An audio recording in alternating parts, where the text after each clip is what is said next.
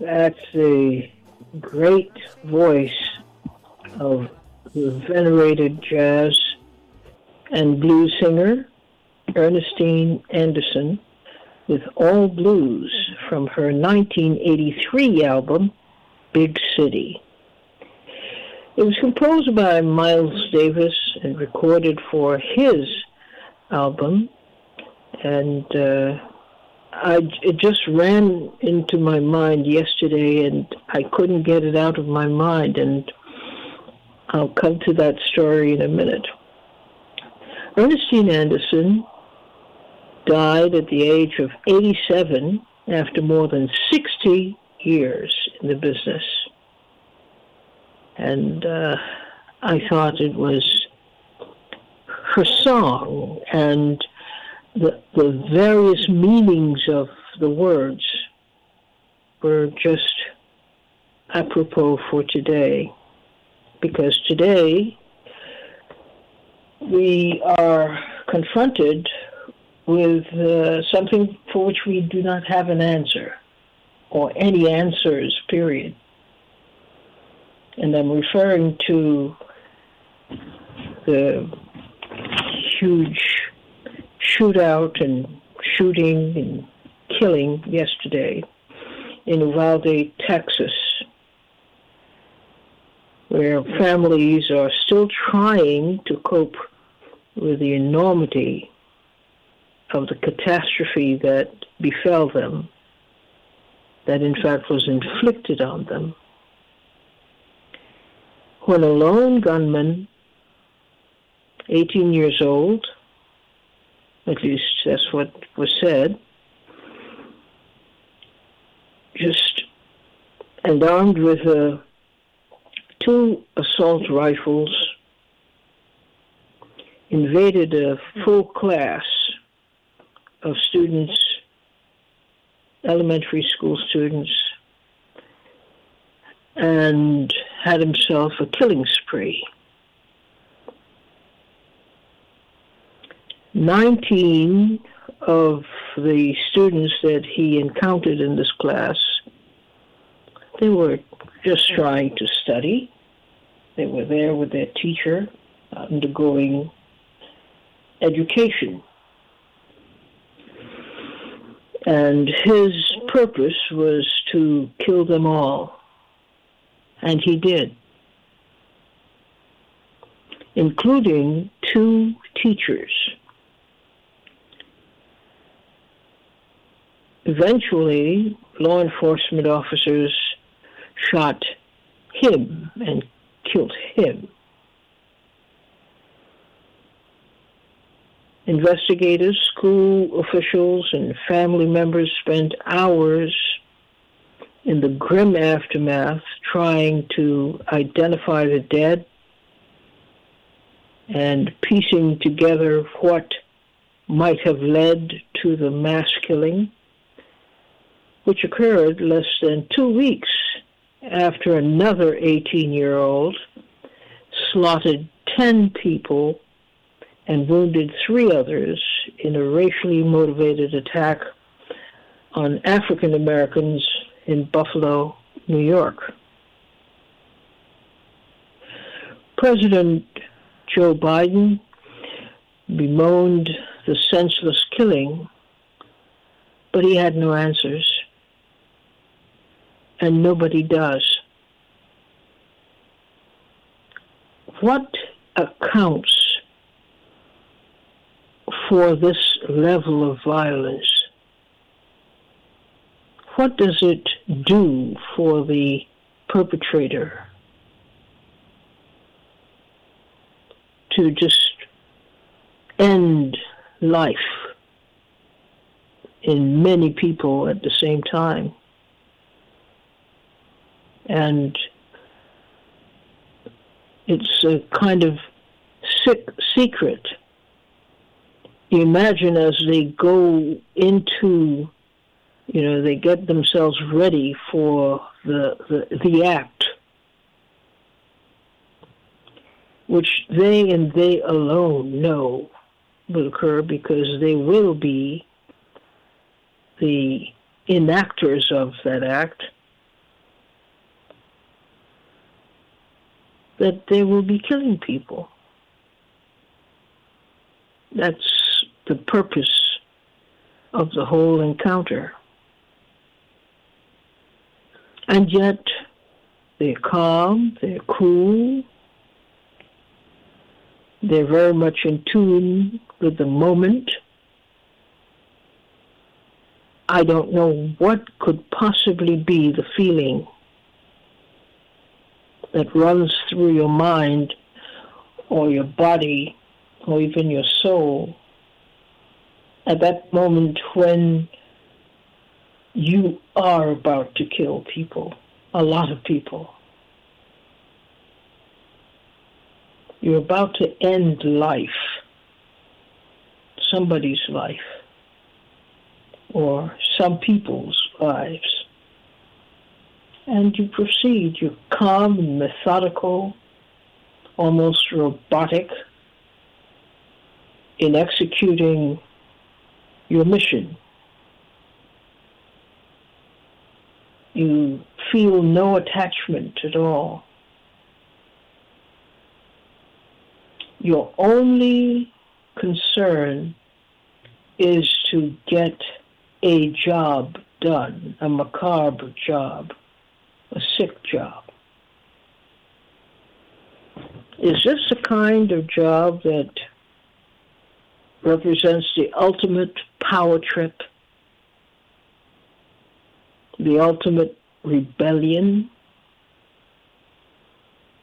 this orgy of death and violence? And yet we come to this point every time it happens. We have no answers.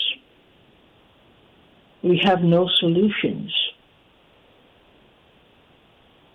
We have no explanations for what to make of this or a situation like this.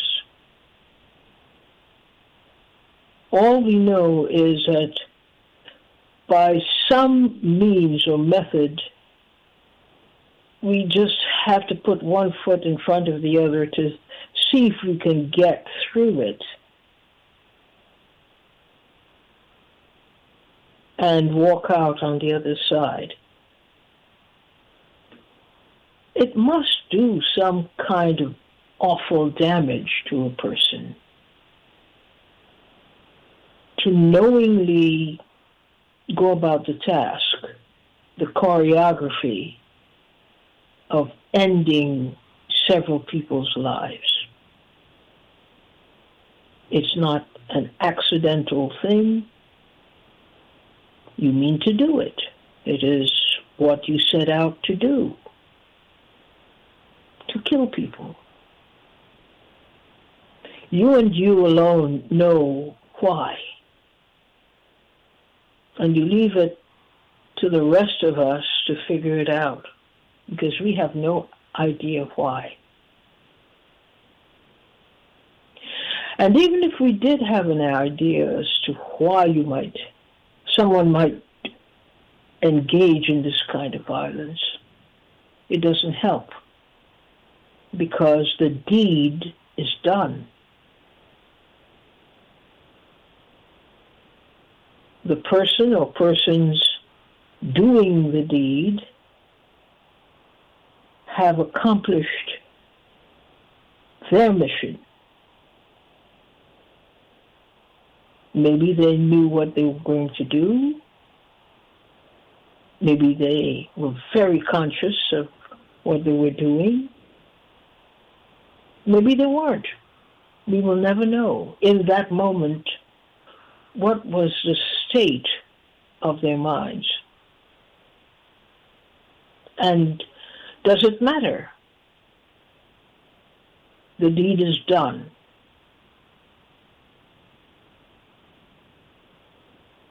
One person has accounted for the deaths of many. That was what he set out to do, and that was what was achieved. And he leaves the rest of us mourning as best we can, trying to hold on to what's left of our brains, our hearts, our minds, to stitch them together again, if we can, and maybe not if we are not able to do that. We don't have that talent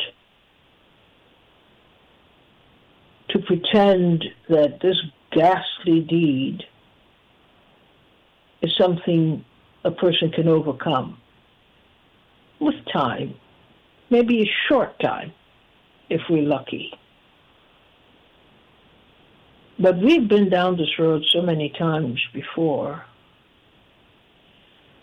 I thought we'd talk a little bit about what kind of a society, what kinds of circumstances would one experience, you think? Because I don't pretend to know. I don't know. That places a person comfortably. They're not uncomfortable while all this is going on. They're energized. They're focused. They must cause death and pain and destruction. That's the intent. We will probably never know why, even if they themselves were to express what they think is the impetus for this kind of behavior. They don't know.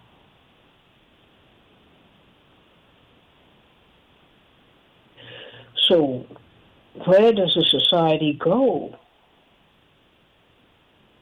with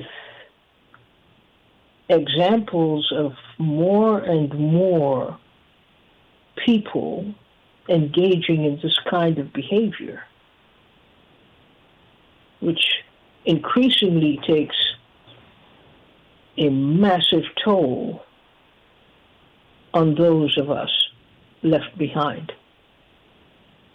You don't have to know these people. You don't have to be related to them to wonder how would a person, say a person who just got the news that your little girl that you said goodbye to this morning doesn't exist anymore.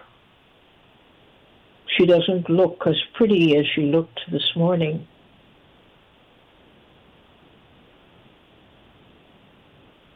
And you can't do anything about it. Somebody went out of his way to do away with her in the most brutal and violent way. You were left mourning. You were left trying to make sense of things. You were left to pick up the pieces and pretend that you can put one foot in front of the other and continue to live. And you know you can't. You know you can't.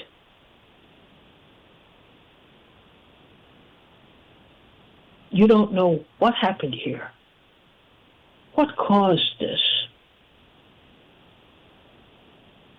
How do we predict these events and head them off at the pass before they actually occur with such devastating effect?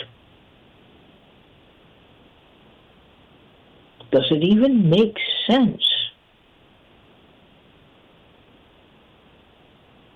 We don't know. People in a particular frame of mind, I think, disconnect themselves from the world around them.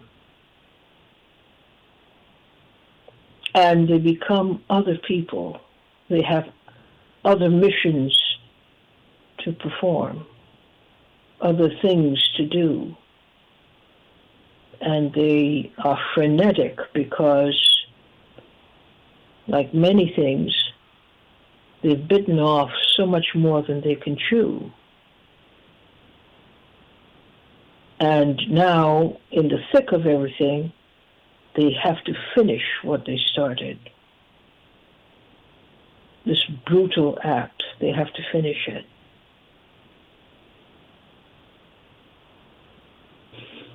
I was wondering what your thoughts might be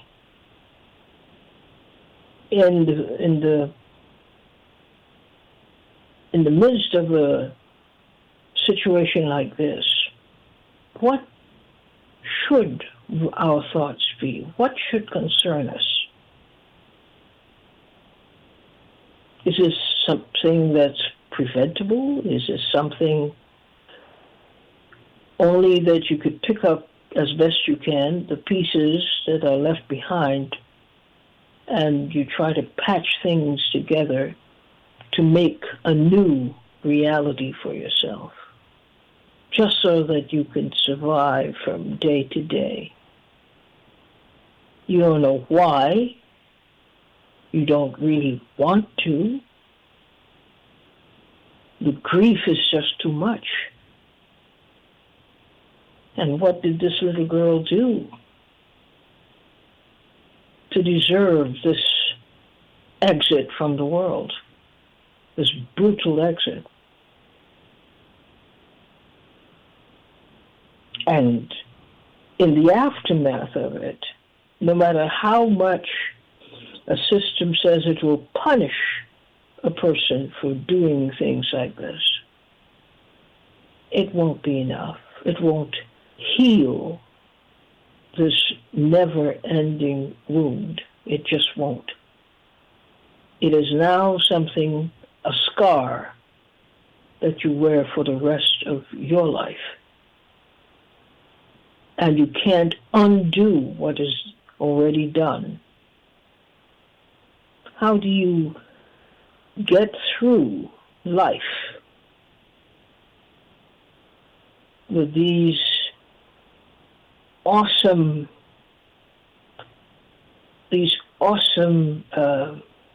loads you have to bear for yourself and others?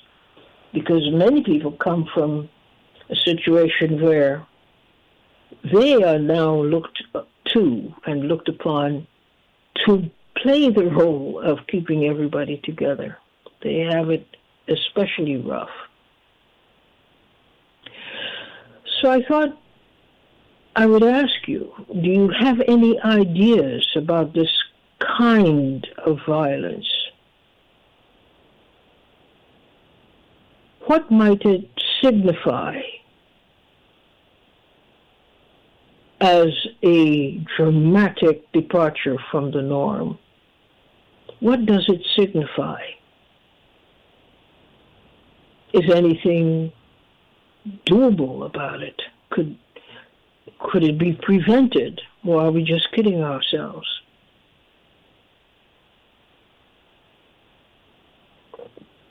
The president is very angry, but his anger isn't solving anything. This is not one of those things you can say, well, put 1 teaspoon of this and a tablespoon of that, you mix it together, and you have yourself the beginnings of a cure. It's not going to work. And on the other hand, you can't possibly accept this. This is not acceptable.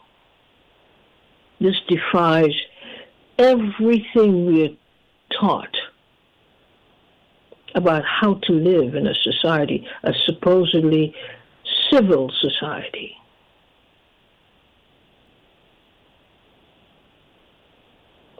What is to be gained by somebody flying off the handle seeking revenge?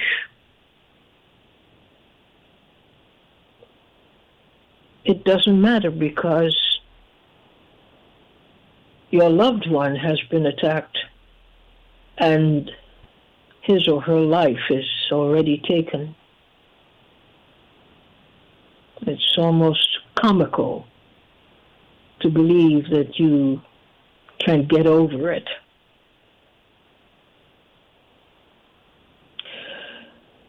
So please share your thoughts on this day about what do you think we should be thinking. Put yourself in the place of the tragic circumstances that many people did not expect today to have to deal with. Did not expect that their children who are safely in school, and their teachers too, are no more. Somebody with a gun came in and dispatched them. And it is now left to us as a society to deal with it. What does that mean?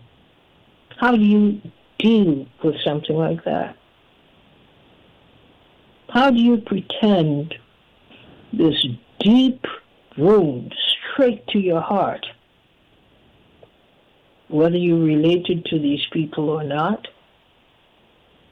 You can't tell me you're not moved by the fact that little kids just coming to school, they're wearing those cute little dresses that they got from perhaps grandma. They're behaving themselves. They're very happy. They're learning something new. And in the blink of an eye, life ceases to be. And they're violently dispatched from this earth for reasons we don't know. But somebody had that power to unilaterally exercise that power of life and death, and chose death.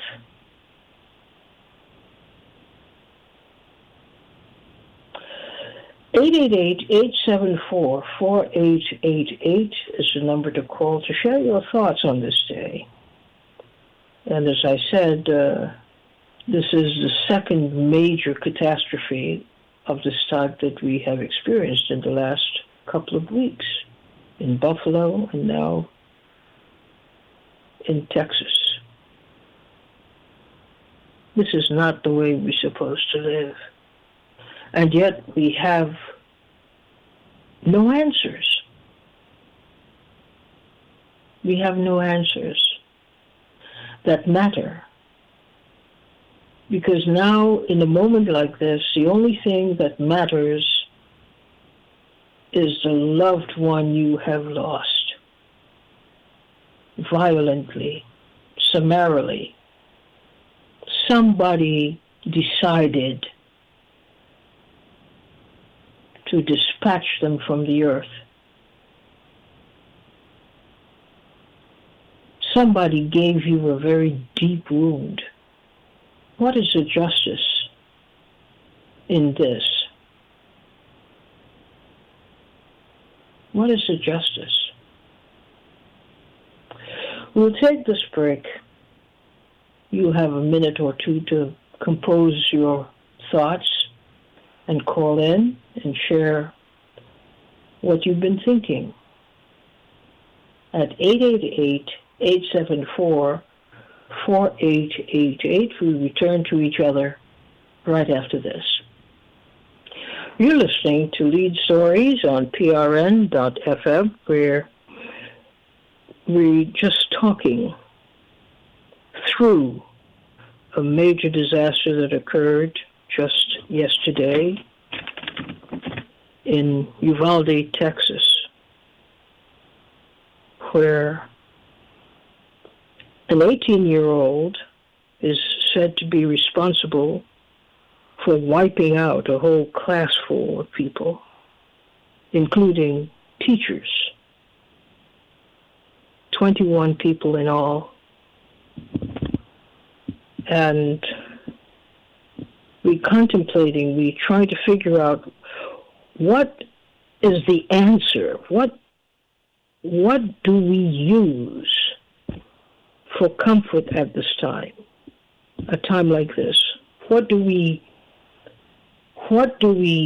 find solace, true solace in at a moment like this? Because we certainly can't solve the problem.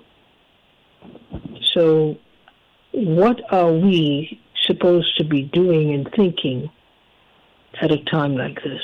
What's the best way to get through it? Henry from Chicago, you're on the air.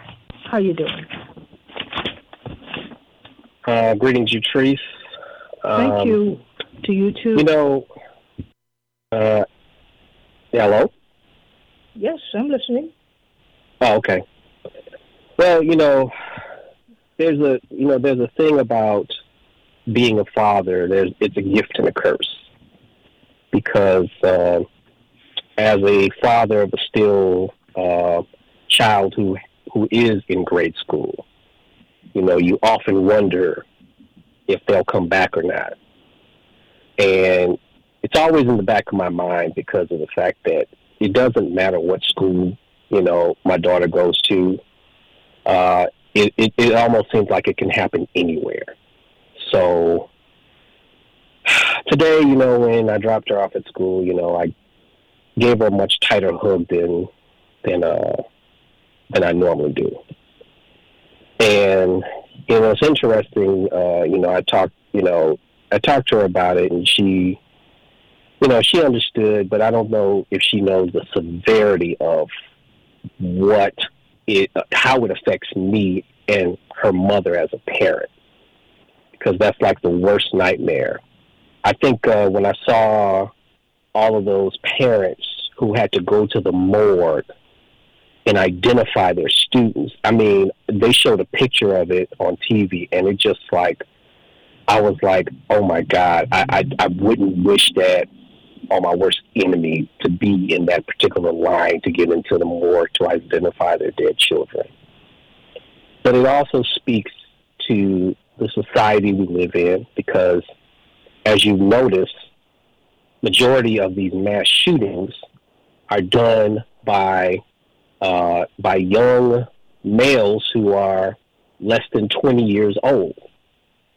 And we see that it is impressionable upon these people that we live in a violent society, and this is what we promote. And so our children are responding in kind to the society that we live in. Obviously, I live here in Chicago, and the perpetrators are getting younger and younger all the time. We get innocent casualties here a lot, not in a mass of 10 to 20 people like some of these other areas, but every week I'm hearing about a young 5-year-old getting shot, a 7-year-old getting shot, 10-year-old getting shot at a party, in their own apartment, or just walking down the street. So this is the danger that our children live in, because of the fact that we have promoted the society of violence, because we demonstrate it as a society and as a country. I mean, we're sending $30 billion for war overseas. We're letting cops do carte blanche killings on people with no repercussion. And we're just, we're letting all of this go. And these children are taking this in as a form of, this is how we're supposed to live. So it scares me as a parent that even though I'm teaching my child, the right thing, it doesn't matter because of the fact that she may be a victim of a violent attack just by walking down the street. So I think what we probably need to do now, outside of trying to, and I hate when this happens, because every time a mass shooting happens, it always goes to politics. They want to legislate gun laws, and that's not going to matter. At least from my opinion, it's not going to matter. The thing is that we need to take special care of our children and reach out to any child that we see children all the time. You know, even if you don't have a child, or even if your children are grown, you know, reach out to them. Be an example of what a civilized adult acts like. That's all I have to say. All right. Well, thank you for contributing. Very profound contribution, I must say. Thank you, Henry. 888-874-4888. Where is your mind taking you today in light of these events occurring that you can't even imagine how a community devastated in this way could get back on its feet and move on? It just doesn't seem like it could happen. Marcus from Wisconsin, you're on the air. Good afternoon, Utrice. Very somber discussion, rightly so, I guess. It does no good, of course, to try to place the preponderance of blame anywhere. And no one has an equation for fixing this. And anybody that claims to is simply mistaken. But you mentioned in your opening monologue about it, one of the words that I think is operative, and that is power. This is a way that this culture has provided for people of this particular personality bent, and there seem to be more and more of them who find it attractive as a way to get fame and temporary power, or at least to cultivate the illusion of it. Now, there was in my opinion, a much more honest period in American history in the late 1920s and 1930s on things like this. It was the era of social responsibility. You can go back and look at really the very first gang film, James Cagney and Public Enemy.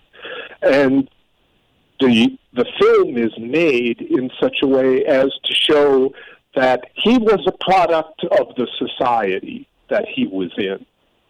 And this was the consciousness of the left for a couple of decades in the United States before it was literally gotten rid of and abandoned.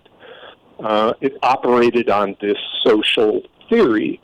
So the idea was to examine how we are complicit, not in creating this person who commits this act, but how are we contributing to creating the atmosphere that allows people like this to arise so easily?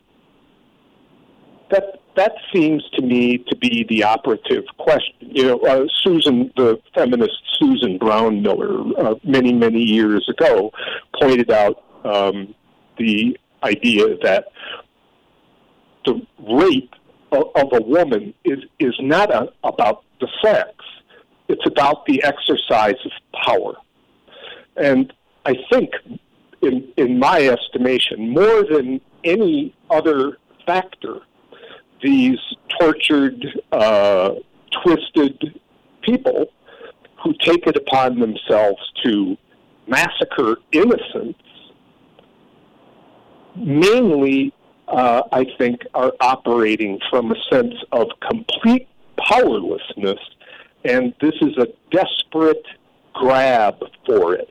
Now, again, the context for this, the environment for this to arise, as I pointed out to you once before, the United States, since its inception, has been at war somewhere 93% of the time. We've killed many, many, many millions just since the end of World War II.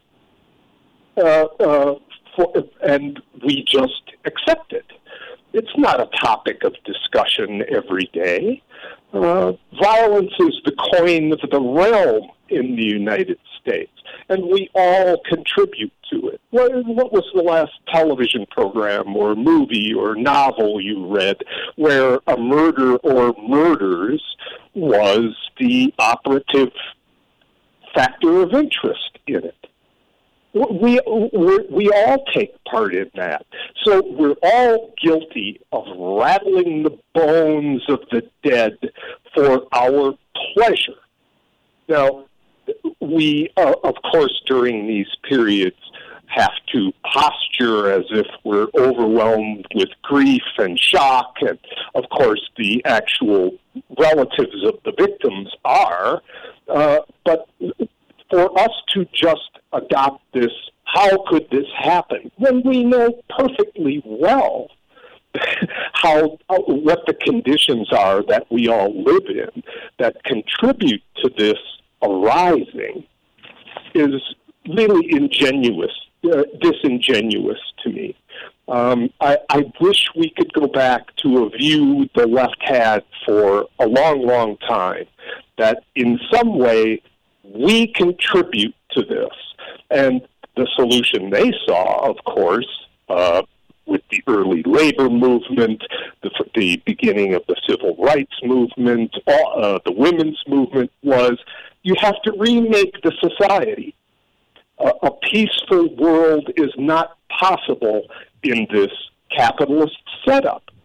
So it was an insight that began with the person and projected out to literally trying to change the society, and seeing that not as a way to eliminate things. It doesn't create heaven on earth or something, but the idea is to minimize the chances of it happening by creating an environment where it's less desirable, where there is less of a power differential between the operation of the society and the people who have to live in it.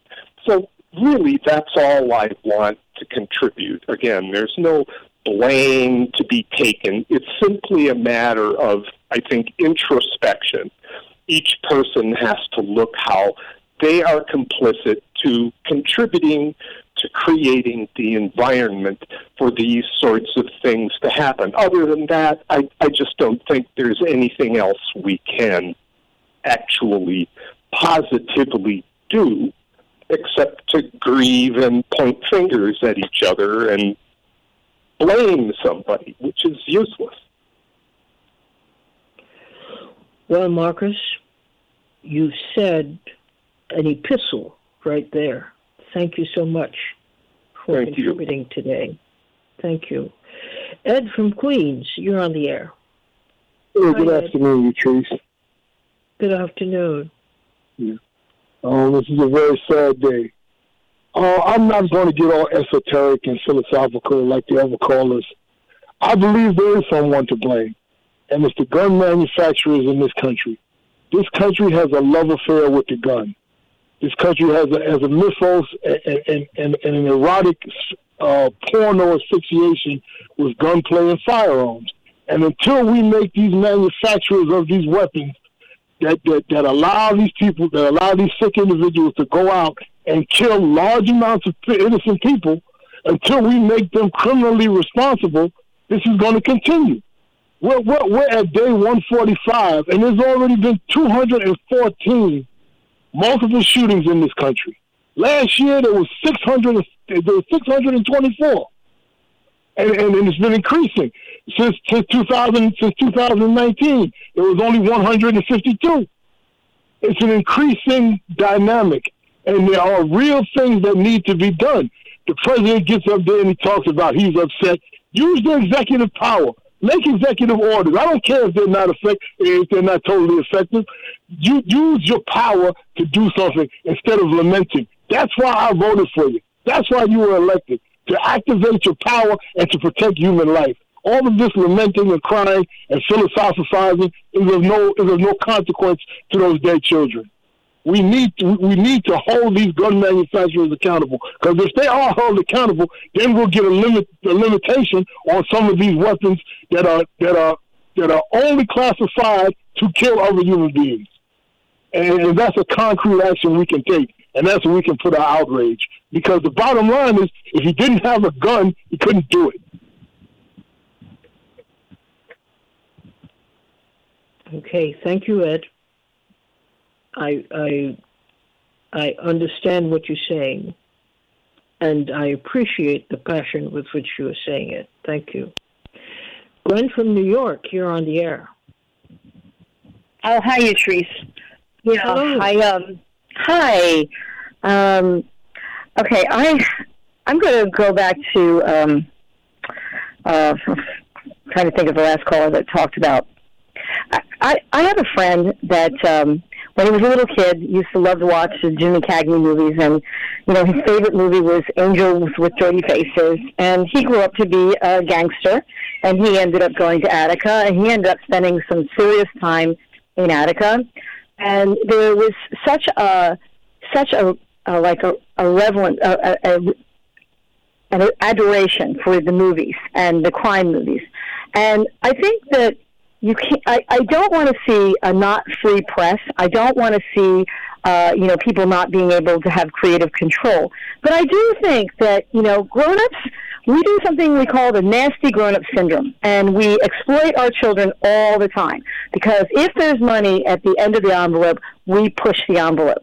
And, we allow children routinely to go in and watch horrible movies like Pulp Fiction. When I saw Pulp Fiction, I thought that was so revolting that I couldn't even believe they actually made that into a movie.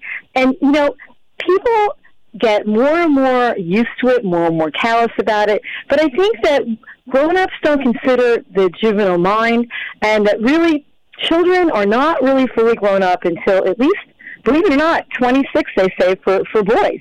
And so these are very, very strong impressions that we are feeding into their heads, not just by the movies, but we have the internet. And, we say that, well, not everybody does that. I didn't do that. Well, okay, you didn't do that. But, if you're some kid in school that's been bullied and you've been under a tremendous amount of pressure. I mean, when I was growing up, I was bullied. It was the most horrific thing that I could ever remember. It was humiliating. It stayed with me for the rest of my life.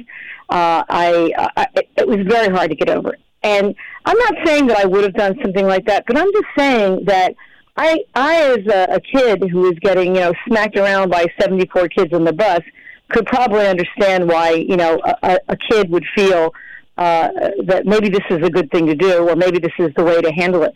But I think most of the time you have to remember that children that are this age, even at 18 years old, don't really understand the effects of what they just did, what is going to now happen to them. So they don't see the consequences. They see the spur of the moment kind of gratification, and don't realize this is it. Of course, most of them, as I said the other day, do get taken out. They do get shot and they get killed. And again, with this case, you're not going to find out what happened with this kid. You're not going to be able to ask him any questions. You're not going to be able to, find out if he was taking Ritalin or any psychotropic drugs. Well, maybe you'll be able to find that out. But I honestly still think that, it's a bad practice for the police just to go in and be the judge, jury, and trial just because they're angry about what happened. Yes, you're angry. That did happen. But we have a system here, we have a legal system, and it helps everybody when we allow these criminals to go through the legal system so we can find out more about how to handle crimes like this in the future. You don't do anybody any good except for that instant gratification of getting some vengeance. But then after that, we still don't have a lot of information that we probably could have had. But, I think that Marcus, I don't know that Marcus was making this point, but I'm making the point that a lot of our media, which is so grotesquely violent and so easy to get to. And really, when I go to the movies, I see little kids. Sometimes I even see 4-year-olds and 2-year-olds being taken in with their parents to go see the most horrific things. And I want to say that when I was a little kid, I remember that, my fabulous brother wanted me, there was a car accident, and he wanted me to go down with him, and it was a horrific car accident, and it was so upsetting, and I did not want to see it. I was scared, and it was awful, and I turned my face away, and I remember him kind of pushing me out to see it. These images left an image in my brain. I was really scared. I was also, when I was a little kid, I was really scared of scary movies. I was scared of, and I don't mean scary, I don't mean I was scared of them oh, that's fun and we're watching them. I mean that at night I would go to bed and have nightmares from watching them. They were very scary. So that's me. Maybe that's not all kids, but I think that children are very, very impressionable. We are living in almost a disgusting society with our lack of any kind of moral value whatsoever in so many places now. It's gotten so thin. It's our moral value is threadbare at this point. Almost anything goes. I mean, yesterday Gary Knoll had something on about encouraging senior citizens to commit suicide for the good of the planet and population. I mean, really? So I don't know. Those lines, those moral lines that used to be a lot more clear and relevant, when I was younger, they've gotten blurred, and I mean, I've lived to see how they've gotten blurred and blurred and blurred and blurred, and now you want to turn around and you want to yell and carry on about these kids and what they're doing. Well, I don't know. Aren't you just really reaping what you sowed? I mean, you put some really bad seeds into the ground there when you decided that you didn't want to stay home, you didn't want to take care of them, you didn't want to raise them, you let them go to everything they wanted to see or they thought they wanted to see. Most of the time, grown-ups aren't there to really care for their children. They're out doing their own thing. I mean, I'm sorry, but you really can't blame the kids. And by the way, at least one of these children the other day, the boy that went to the supermarket, got the gun from his father. So, and I also want to say one last thing about gun laws in New York City. It is hard for a person in this city to get a gun. It is not easy. You have to go through a lot if you want to get a gun, and you better have a lot of good reasons why you think you need to have that gun. So I wouldn't say that every state it's easy to get a gun. I mean, it's easy to go to a gun show in other states and get a gun. Yes, that's true. But if you were really seriously contemplating on getting a gun the old-fashioned way, and you had to get the permit and everything else, you're going to have to go through a lot of questions and a lot of answers, and I just don't think that's an easy process. So I think, again, it's a culmination of things coming together, but we the grown-ups, we don't want to look at our part in it. We don't want to think, we'd never do that to our kids. Listen, Utrice, in my neighborhood, the Board of Education was ready to tear down the most beautiful public school to get a few shekels in their pocket when they were 88% overcrowded. And these are the educators. And I couldn't understand how the educators were leading the battle to tear down their own facilities. Really? It's crazy. So I don't know. I think that I think the adults have a lot of explaining to do. Mm-hmm. Thank you. Thanks, Gwen, Thank you. for contributing today. Lincoln from New York, you're on the air. Yeah, hello, Utrice. Hello, Lincoln. What's up? What do you think of the situation? It's very tricky. And part of what I had to say,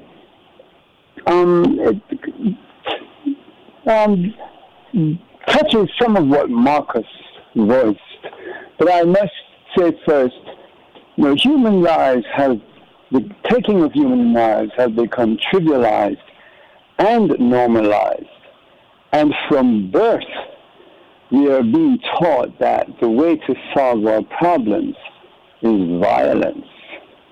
You ask a question, you say, how can this community come back to normal? And when you asked that question, it made me think of places where, like, say, Iraq, where 1 million women and children were snuffed out for something they didn't do. And how did they come back to normal? And how is this more violent than a situation like that? As much as it breaks my heart to hear that this is happening, but how is it, you think about something like, like when the bomb was dropped in Japan and people were just snuffed out like that.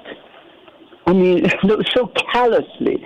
What is the difference between that boy doing that and someone just making a decision to just, in an instant, take away the lives of 500,000 people? Because it was just about 500,000 people who were killed in that when those two bombs were dropped in Japan, And I'm not saying that. I mean, it breaks my heart because it's like last night I was driving and I happened to have veered into someone's lane, and this person tried to run me off the road.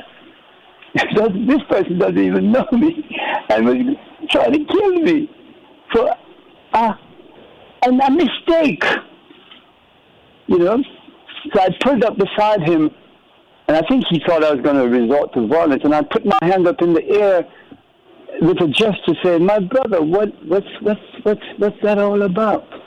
And he was shocked, because he thought I was going to, be retaliatory, And he looked stupid because I said, "Hey, what was that all about? You don't even know me. You're going to just kill me, running off the road like that?" And that fellow who did that, like what Gwen just said, we don't know if he was on Ritalin or whatever, but whatever he was on or whatever the situation was something in his mind told him that violence was the thing to use to rectify whatever that malady he was experiencing in his head. I remember as a boy in Jamaica, I remember when the Western movies became popular. And I used to see the boys, I'm talking about grown fellas who were academically astute, etc. They would go to these movies and they would come back and speak about it like it was real. And then I started noticing that a lot of them started adopting these things. I mean, it started like, wow. And I remember as a boy in Jamaica, that's when the violence in Jamaica, the gun killing started. Because a lot of people started imitating this. Grown people. So grown people could be doing this. What about children who are being exposed to these games where, like, you just blow people away, or what they call it, blood splatter or something like that, I mean, violence is being normalized from birth. We kill like it's nothing, but we only moan when it hits home. Because, it might sound callous, but what is the difference between this and wiping out a country by this country or any other country?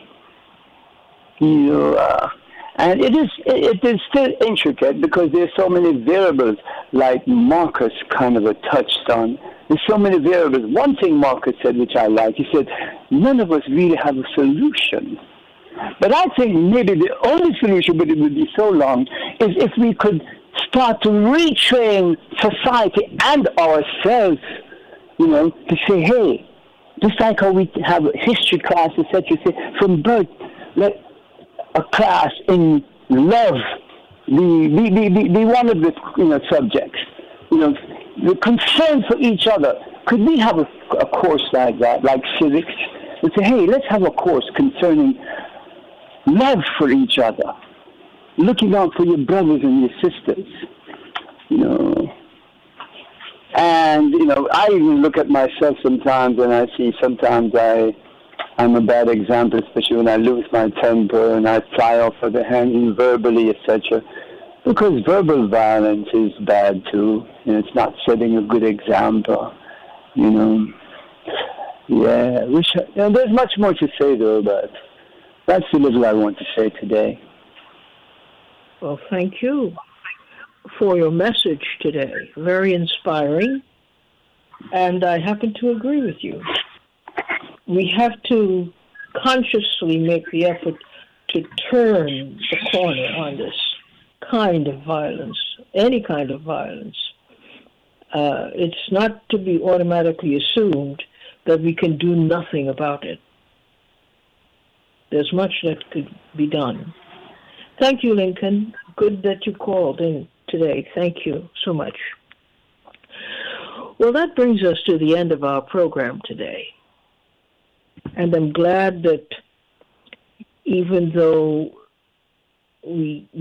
I could have listened to instruction for at least another hour or two, I'm glad that we had input on this question, because it really has come to the point where it is, there's no return, no other way to do it but to get to it.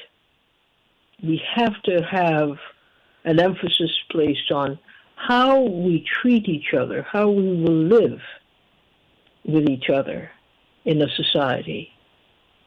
And we have to stand up for the right thing to do, as Henry is doing in Chicago with his children, and Ed is doing, and Gwen is doing.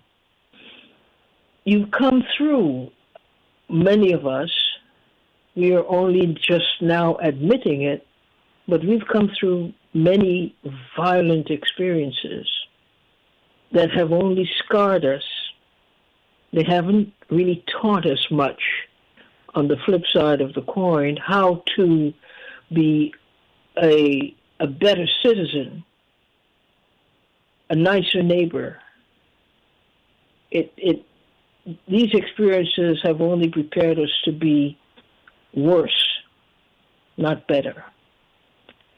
So thank you so much for your input today. I feel a little bit better knowing that there are people out there with whom I share a particular point of view, and we now have to consider what's next. How do we implement what we've been talking about today to make a bit of a difference in our world? Thank you, and let's get together tomorrow. Bye-bye.